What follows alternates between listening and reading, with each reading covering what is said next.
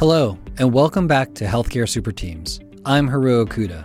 In our inaugural series on Healthcare Super Teams, I spoke with experts in the science of teamwork, the CEO of the Nestle Corporation, the conducting fellow of the New World Symphony, and even a lead NASA scientist who specializes in creating teams for space travel in order to learn how extraordinary groups come together to create super teams.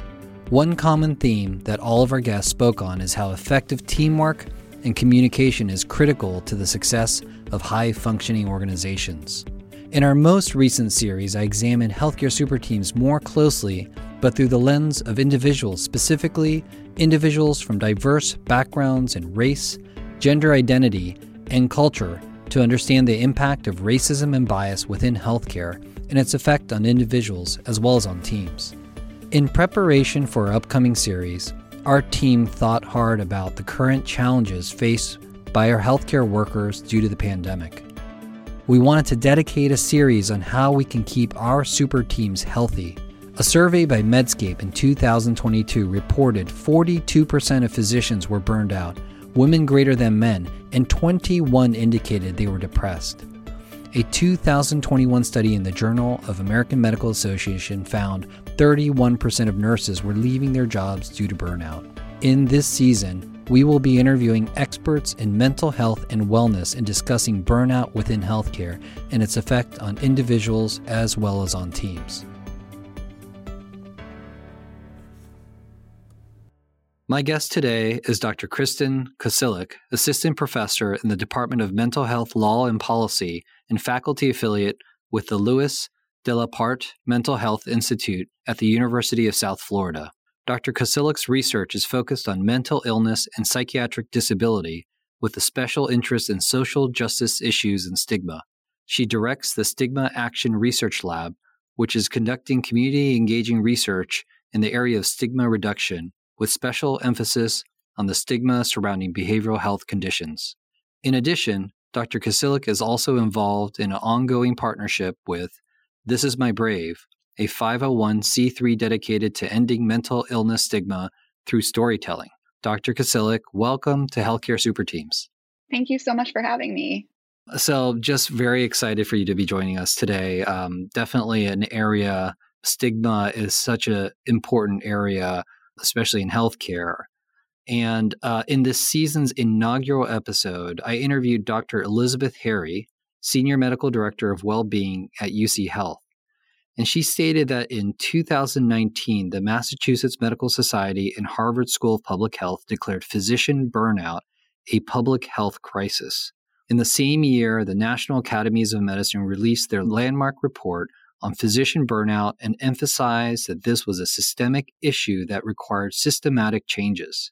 Then COVID-19 hits, and what was interesting to me was that the burnout rates really didn't change, but now in addition, depression, anxiety, and suicidal ideation increase in our physicians. And I thought she summed it up nicely when she said that before we had an occupational hazard crisis, and now we have both a mental health crisis on top of an occupational health crisis. So my first question to you is, are you surprised to hear about the issues of depression, anxiety, and suicidal ideations facing physicians and other healthcare providers since the pandemic? And why do you think that is? Thank you for that question. It's a really important one. And I would say, unfortunately, I'm not surprised. We've seen two things really in the general population, and that is since COVID, worsening of existing mental health conditions, and then also the emergence of new mental health conditions. And so it doesn't surprise me that we would be seeing something similar, maybe even more exacerbated in our healthcare provider community due to the stressors that they faced in helping us to make it through the pandemic. Looking at the literature on the mental health of physicians prior to the pandemic, and when I'm saying mental health, let's just look at suicide rates for an example. There was a study conducted in 2004, which was actually a meta-analysis, so combining all the studies that have been done on this topic. And this particular study, again, back in 2004, was looking at suicide rates among physicians. And what they found is overall, male physicians were about 1.4 times more likely to die by suicide than members of the general population. And female physicians were 2.3 times Wow. more likely to die by suicide. So really, really at-risk group Yeah. of folks. And then if you look at research that's happened since COVID hit, so there was a 2021 study that looked at the psychological distress of physicians mid-pandemic at this point, and found that nearly half of the healthcare workers that were surveyed were experiencing serious psychiatric symptoms, including suicidal ideation, and that COVID was clearly part of the reason for this elevated levels of distress. Yeah, I as an emergency physician, I definitely, speaking with many of my colleagues during the pandemic, especially pre-vaccine, there was a lot of anxiety, fear.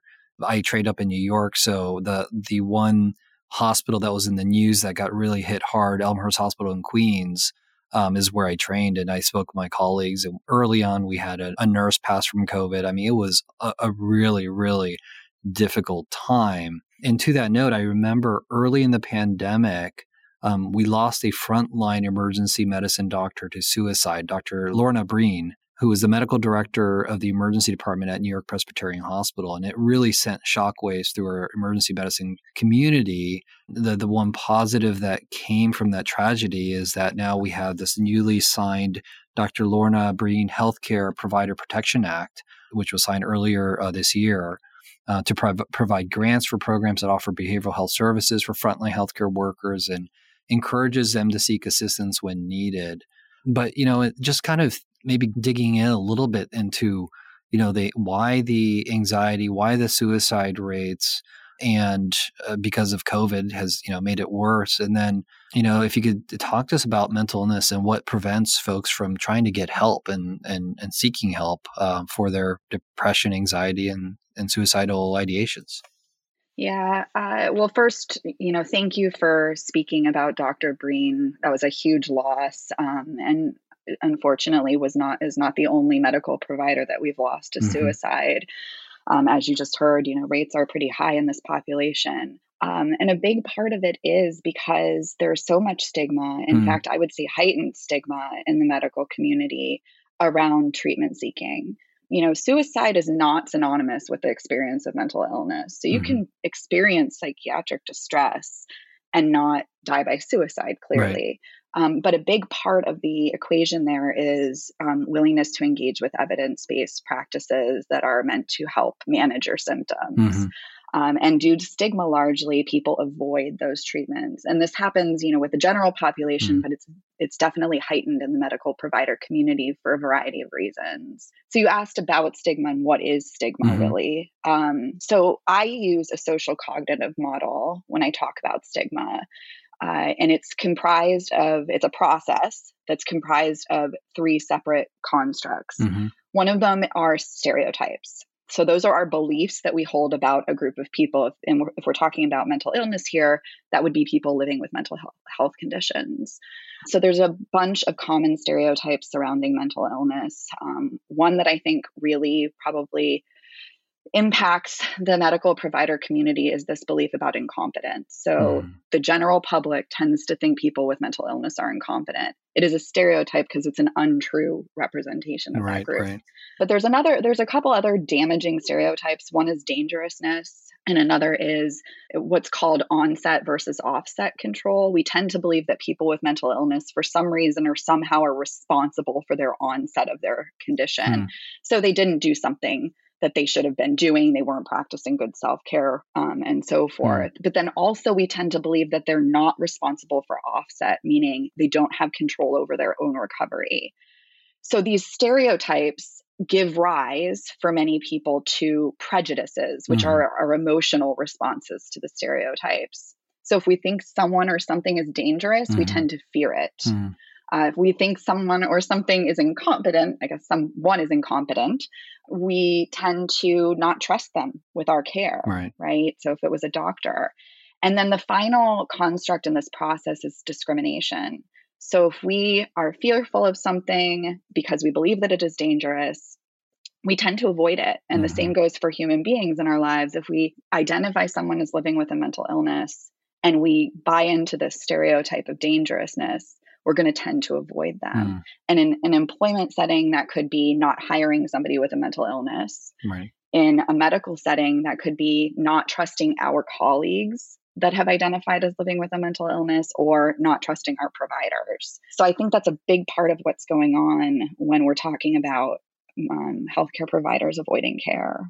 It definitely it makes sense. I mean, in terms of why people or healthcare, my colleagues wouldn't come forth. And so if just for clarification, so I think you said there were 3 categories.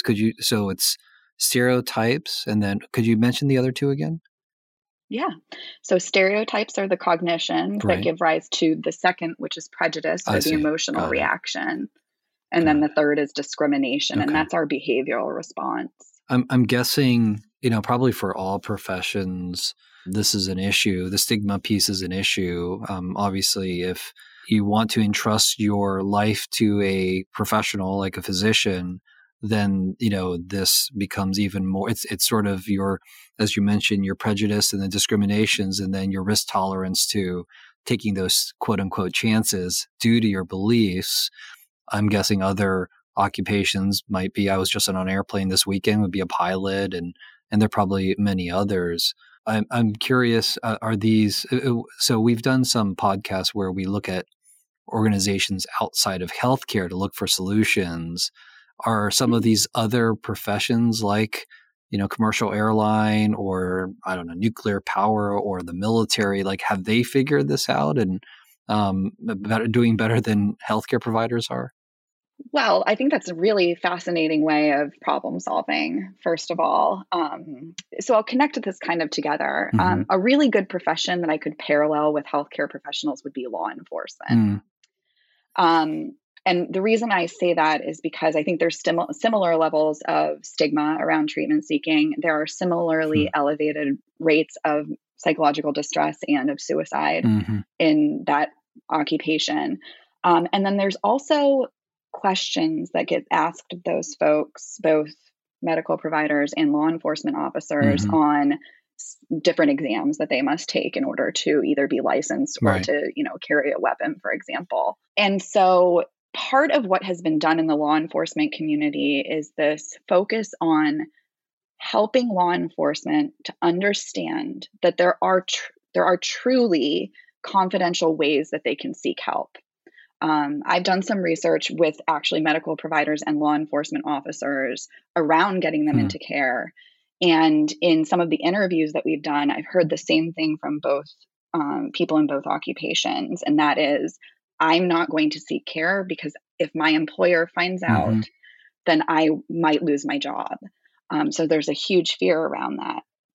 So then the solution becomes, how can we get people care confidentially? I see. Law enforcement has started to try to work through that.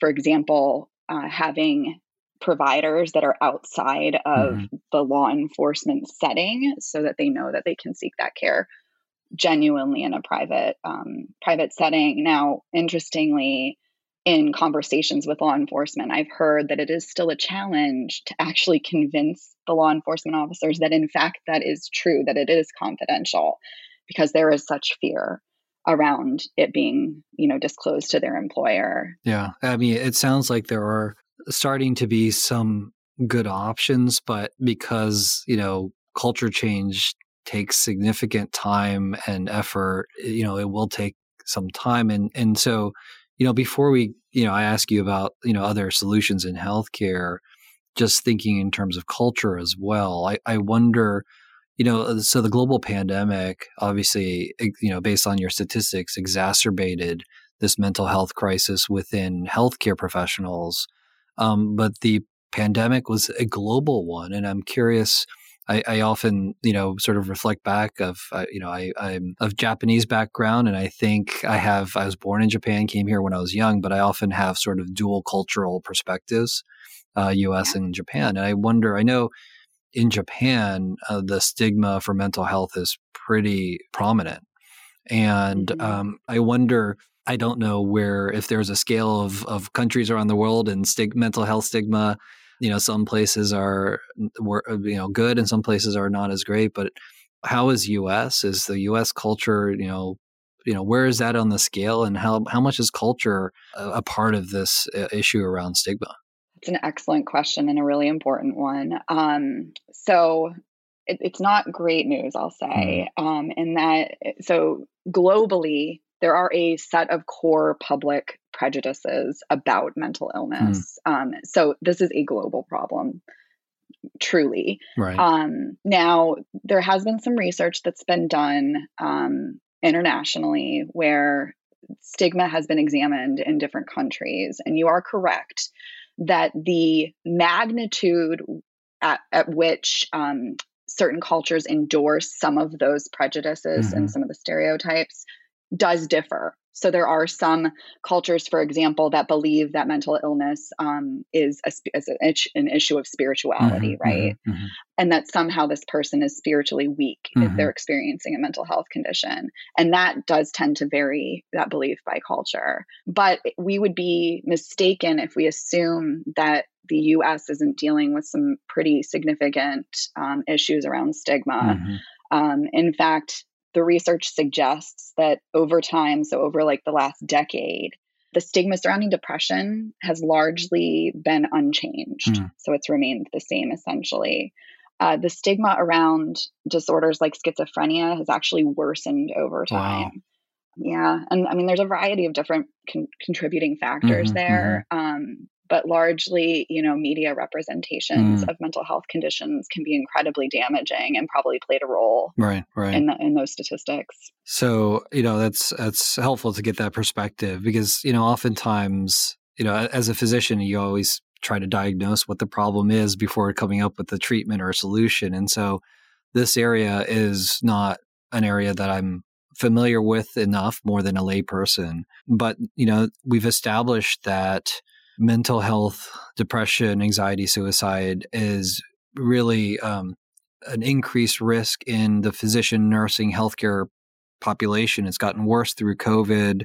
We have frontline providers that are dying because of this. And there are obviously cultural issues. There are societal and probably healthcare barriers. Like you mentioned, also just getting jobs. If somebody finds out or I apply to something, I've, checked the box that says, I've had mental health illness. Am I not going to get a job? And so now shifting towards, what can we do to change this? How can we in healthcare overcome this so that we can get the right care for our healthcare workforce, but not necessarily have them be afraid of losing their job or actually losing their job? And so I was curious if you have ideas or if you've already known that we're starting to implement changes like you referenced with law enforcement. Yeah. So one of the things I think is absolutely critical in order to address this crisis, this public health crisis, is revisiting the questions that are asked on licensing exams for physicians and for healthcare workers. So there was a study done in 2016 that looked at the initial and renewal medical licensure applications across all 50 states and the District of Columbia. And what the researchers did is they looked at these applications and they classified them as either consistent or inconsistent. So consistent meant that the application followed the recommended guidelines put forth by the American Medical Association, the American Psychiatric Association, the Federation of State Medical Boards, and also the Americans with Disabilities Act, which that act, signed in 1990, said that it is illegal to discriminate against people based on disability. So the applications in this study that were marked as consistent were those that asked about one's current ability to perform their job, that they felt that they were not impaired by a mental health condition. Inconsistent applications ask questions like, have you ever received mental health treatment? Do you have a life history of a mental illness? Could this possibly impair your ability to do your job? Right. And what they found is 40% of those applications asked the questions in an inconsistent manner. And when they surveyed a large number of physicians, they found that there was an association between willingness to seek treatment and the questions on that particular state's licensing exam. Wow, that's a big deal. It is a big deal. It is a big deal. And it is what I've heard consistently from medical providers when I've talked to them about stigma is it's those questions that are so scary. And they really communicate a larger sentiment, right? If those questions are being asked of folks on their licensing exam, what does that mean that their administrators think of them if they need to seek help, right? So I think that's a really important, that's a key piece because you can address stigma in all sorts of other ways. And I do think we should be doing so simultaneously. Right. But until those questions are revisited, I think you're going to continue to see people blocked in terms of their willingness to be able to get care. That's fascinating. I mean, it really, the questions, it's kind of like, we talk about the metrics. When you get evaluated on something, it shows what the value of the organization is. And so probably equally, the questions coming into an organization is going to set the tone of what the values and the culture of that organization is. And so I can't believe 40%. That's a big number. Yeah, that's an excellent way that you phrased that too. It is an articulation of the organizational values for sure. And so then let's say we can solve that problem. Let's say we can figure out, we can create some sort of guidelines or standards that ask the question in the appropriate way, because not every single person, may pass an entrance to get a job. It doesn't mean you could give it to everybody, right? And so let's say we ask in an appropriate way, we get through the screening, people are willing to answer appropriately. So then what's next? Is there, and I think you alluded to it earlier, but are there places where, healthcare professionals can get help in a safe way for anxiety, depression, and suicidal ideation? Absolutely. So I think the what's next is once we've addressed those licensing exam questions, and that's no longer a barrier, well, then if you think about it, it's almost as if maybe healthcare workers are up against the same barriers to accessing care as the general population. And unfortunately, the general population is also experiencing significant barriers to care, and one of the most formidable is stigma. When you look at the treatment gap, for example, in the general population, meaning the time from when somebody first experiences the onset of their symptoms until they finally seek care, it's on average 10 years. And a lot can happen during that 10-year period. Worsening symptoms, risk for suicide increases. And the longer somebody lives with an untreated mental health condition, the more likely they are to develop disability as a result, or the inability to function in their daily life. That can result in things like job loss, for example. So there's some strategies that have been shown to work well in the general population for addressing stigma. One of them that has been shown through another meta-analysis of the literature, so looking at all the studies that have ever been done on the topic, has shown that contact is the most effective form of stigma change. And so what I mean by contact is really storytelling. It's people living with mental health conditions telling their stories of both the challenges they've experienced with regard to mental illness, but also their recovery journeys and messages of hope. Because the reality is recovery is actually the rule rather than the exception. Most people, even people with serious mental illnesses like schizophrenia and bipolar disorder, achieve some level of recovery across the course of their lifetime. It's not what we believe, though. We believe that once one is living with a mental health condition, that they're somehow in some way, quote unquote, damaged and incapable of recovery. So these storytelling, contact-based interventions are really key. We actually, I work with an organization that you mentioned, I believe, in the introduction. This is My Brave. This is My Brave.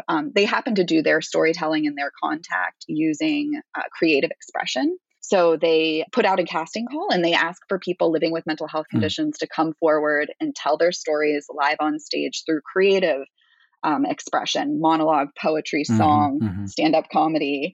So I've done the research, the evaluation for this group for the past 7 years. What we found is that for the folks who bear witness to these storytelling sessions, they experience a decreased sense of stigma and an improved willingness to seek treatment. And then for the cast members, the ones that tell their story live on stage, they have improved self-esteem and self-efficacy, and a greater sense of optimism about the future. We just happened to hold the first annual production of This Is My Brave, the college edition, a One USF production here at USF on April 22nd. And I wanted to just mention that and share that because one of the storytellers in our production is a USF medical student. Oh, wow. And I just praised her bravery so much, knowing what heightened levels of stigma there are in her professional community. And her story was really powerful, but she also prefaced it with a message about the need to be talking about this and the need to be addressing stigma among healthcare providers. Yeah, well, that's wonderful. It sounds, I hope it's recorded, or I'd love to hear it. I definitely brave, and I applaud the medical student for being willing to share her story. Which is great. I think about the irony is that we are physicians, and there are different healthcare professionals that listen to this, but I went through, I learned about mental health, DSM, all of those things, and yet many years later, mental health can be on a spectrum, and the 10 years for folks to sort of seek actual help, I wonder if part of that is just not knowing when to seek the help, right? And knowing what the symptoms are that require seeking help. And it's very insidious, right? It's like, other illnesses like diabetes, you start developing little symptoms, you don't know, but, or heart conditions where, there is a public health campaign to say, well, if you have chest pain or stroke, if you can't talk and you need to go right away. But there isn't as much information in the public sector about mental health, mental illness. And I wonder, if that's going to change, if that does change, if it's going to help, physicians, nurses, other health providers to recognize in themselves like, oh, maybe this is a point where I need help, because we often are told, you have to suck it up. You have to have grit. And so you just think, well, it's just today. And if I just, make it till tomorrow, I'll be okay. It's sort of that wartime mentality. So I'm curious about, public health messaging, and if that's going to change, and if it does, if it's going to improve the diagnosis and treatment as well. Yeah, you're absolutely right. So one of the other approaches to addressing stigma is actually education. And that's really educating the public about the myths and the facts surrounding mental illness. So what does a mental illness look like? How do you know if you're experiencing clinically significant symptoms, meaning symptoms for which you should really be getting treatment? And so there are a lot of programs that exist that are making efforts to do this. I sit on the board of the National Alliance on Mental Illness of Hillsborough County. NAMI is one of the largest grassroots advocacy organizations around mental illness, and they have a ton of educational programs meant to help address exactly what you were speaking about. But I do think that we can always be doing more. And I think that's one of the things that the medical community is starting to do is work on educating med students, right? Before they're even out in their profession, so that they, when they get there, know what they're seeing when they experience it. I think there needs to be a lot more expansion of those sorts of programs, and probably mandating curriculum for medical students so that they're getting that level of education. Now, it's still a challenge sometimes, no matter how educated you are on a topic, to see it in yourself. Of course, yes, right? for sure. So one of the research projects that I've worked on recently with a colleague in social work here at USF, Dr. Jerome Gallia, this project came out of COVID, really. You may have been familiar with the Pandemic Research Response Network that USF developed in order to mitigate the impact of COVID-19. So the PRRN put out these seed funding grants for faculty to apply for any research that would help mitigate the impact of COVID-19. And my colleague, Dr. Gallia, and I got together, and actually it was in response to a few high profile physician suicides that we said we have to do something about this. So we started talking with groups of stakeholders, community partners, including like the Crisis Center for Tampa Bay, who fields all of the National Suicide Prevention Lifeline calls. And we asked them, what should we do? And they said, well, first, do not develop a new intervention. We have enough interventions. What we have trouble with is getting people to use them, getting people to know they exist, getting people to recognize that they're struggling. So what we did is we worked with this group of community advisors, and we developed a prototype of a chatbot. A chatbot is a piece of technology. Ours operated using SMS, so text messaging. Right. And what this chatbot was designed to do was to screen people for psychological distress using common screening tools like the PHQ-9, and then to refer them for support. But the key was it was based on, number one, their level of distress, and number two, their preferences. So there could be some healthcare providers who are pretty distressed. They may not be suicidal, so crisis care isn't required at this moment, but they're pretty distressed and they could benefit from care. Unfortunately, due to all the stigma surrounding mental illness, they're not ready for that yet.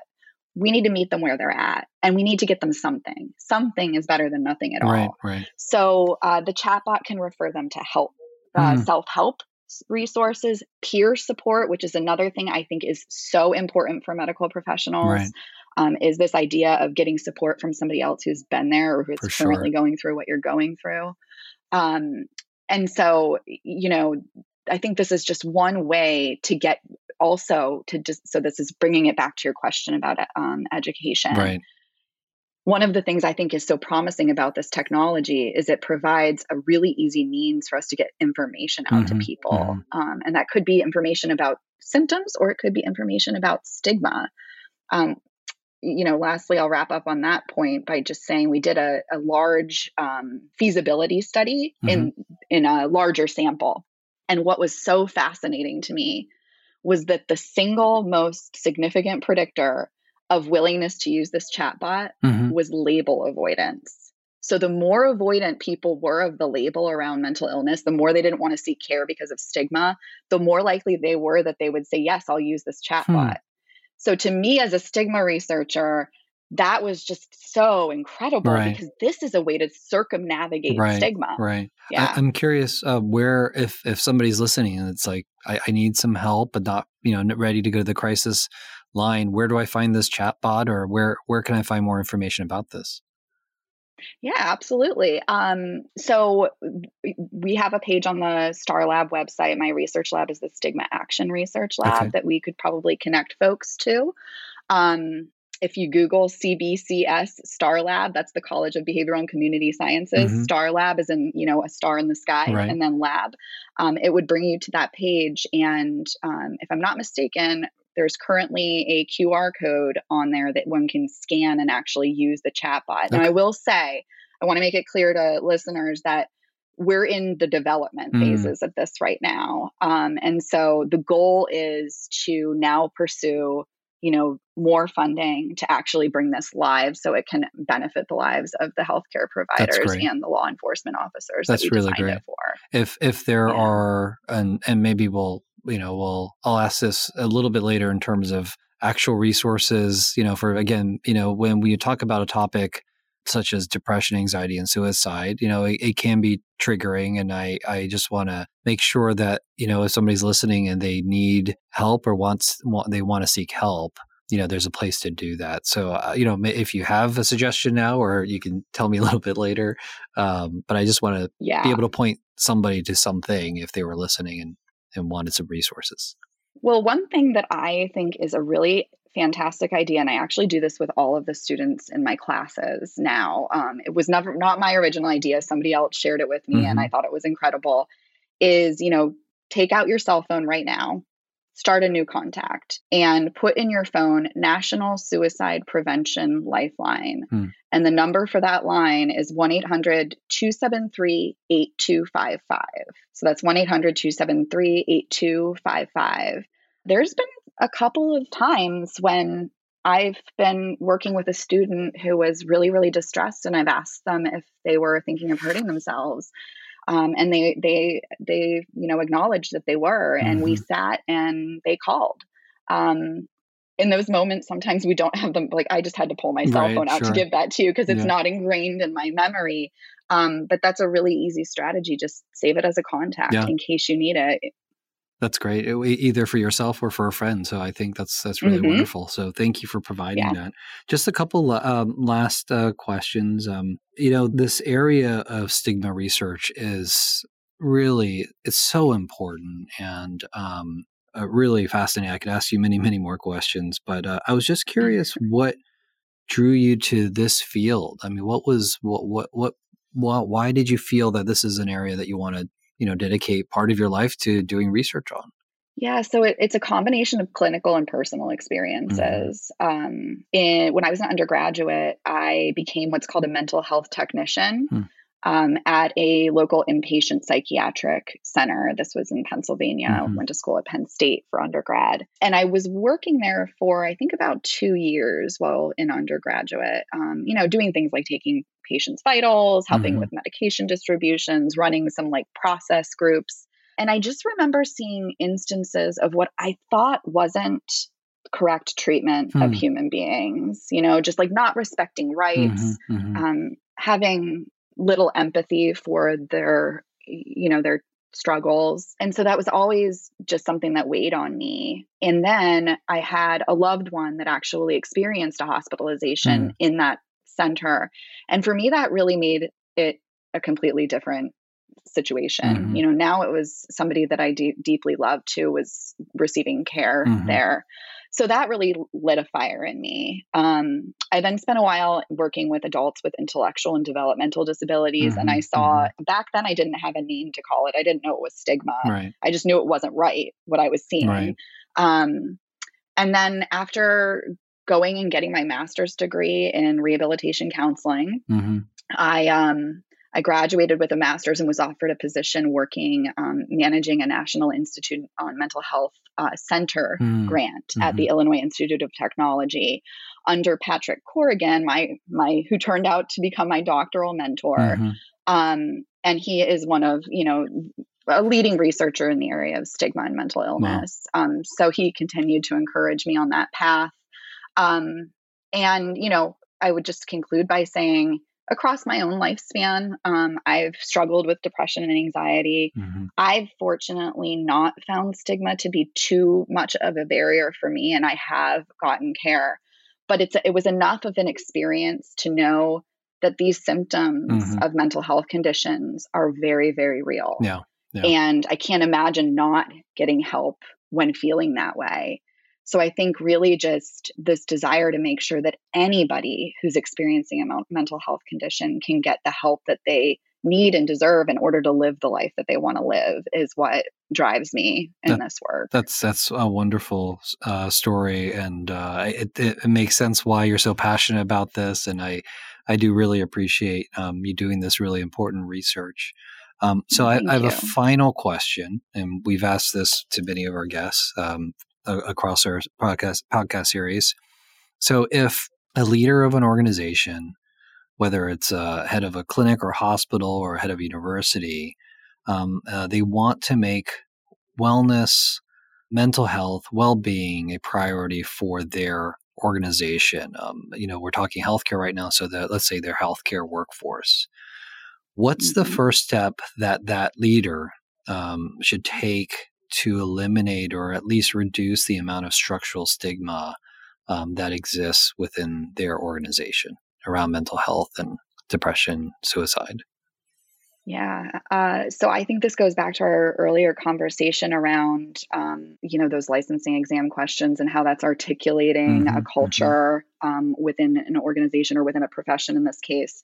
So I think similarly, those licensing exam questions are prime examples of structural stigma. Right. So within organizations, I think leadership needs to be examining all policies and procedures to make sure that there is no, hidden message being articulated to the workforce. This seeps into all areas of organizational culture. Yeah.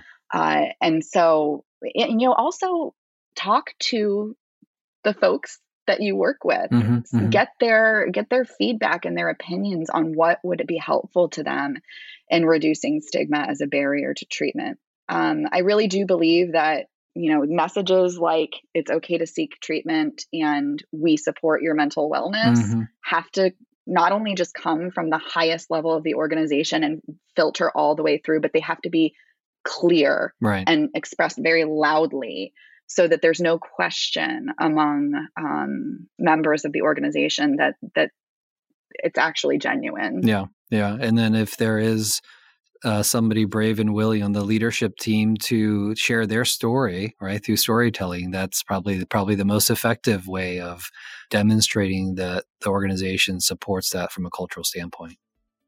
So glad you just said that. And I think there have been some examples in healthcare of folks in high up leadership positions that have done that. And I've always been so ecstatic to see that, because I agree. Yes, that is absolutely the way to send that message. Wonderful. Well, thank you so much for being with us, Dr. Kasilik. It's been a real pleasure. Thank you, Dr. Okuda. Thank you for having me. Our guest has been Dr. Kristen Kasilik, Assistant Professor in the Department of Mental Health, Law, and Policy, and faculty affiliate with the Louis Delaparte Mental Health Institute at the University of South Florida. If there's a particular topic you'd like to hear more about here on Healthcare Super Teams, let us know. Our email is ipep@usf.edu, ipep@usf.edu. Until next time, I'm Haru Okuda. Thank you for joining us on Healthcare Super Teams.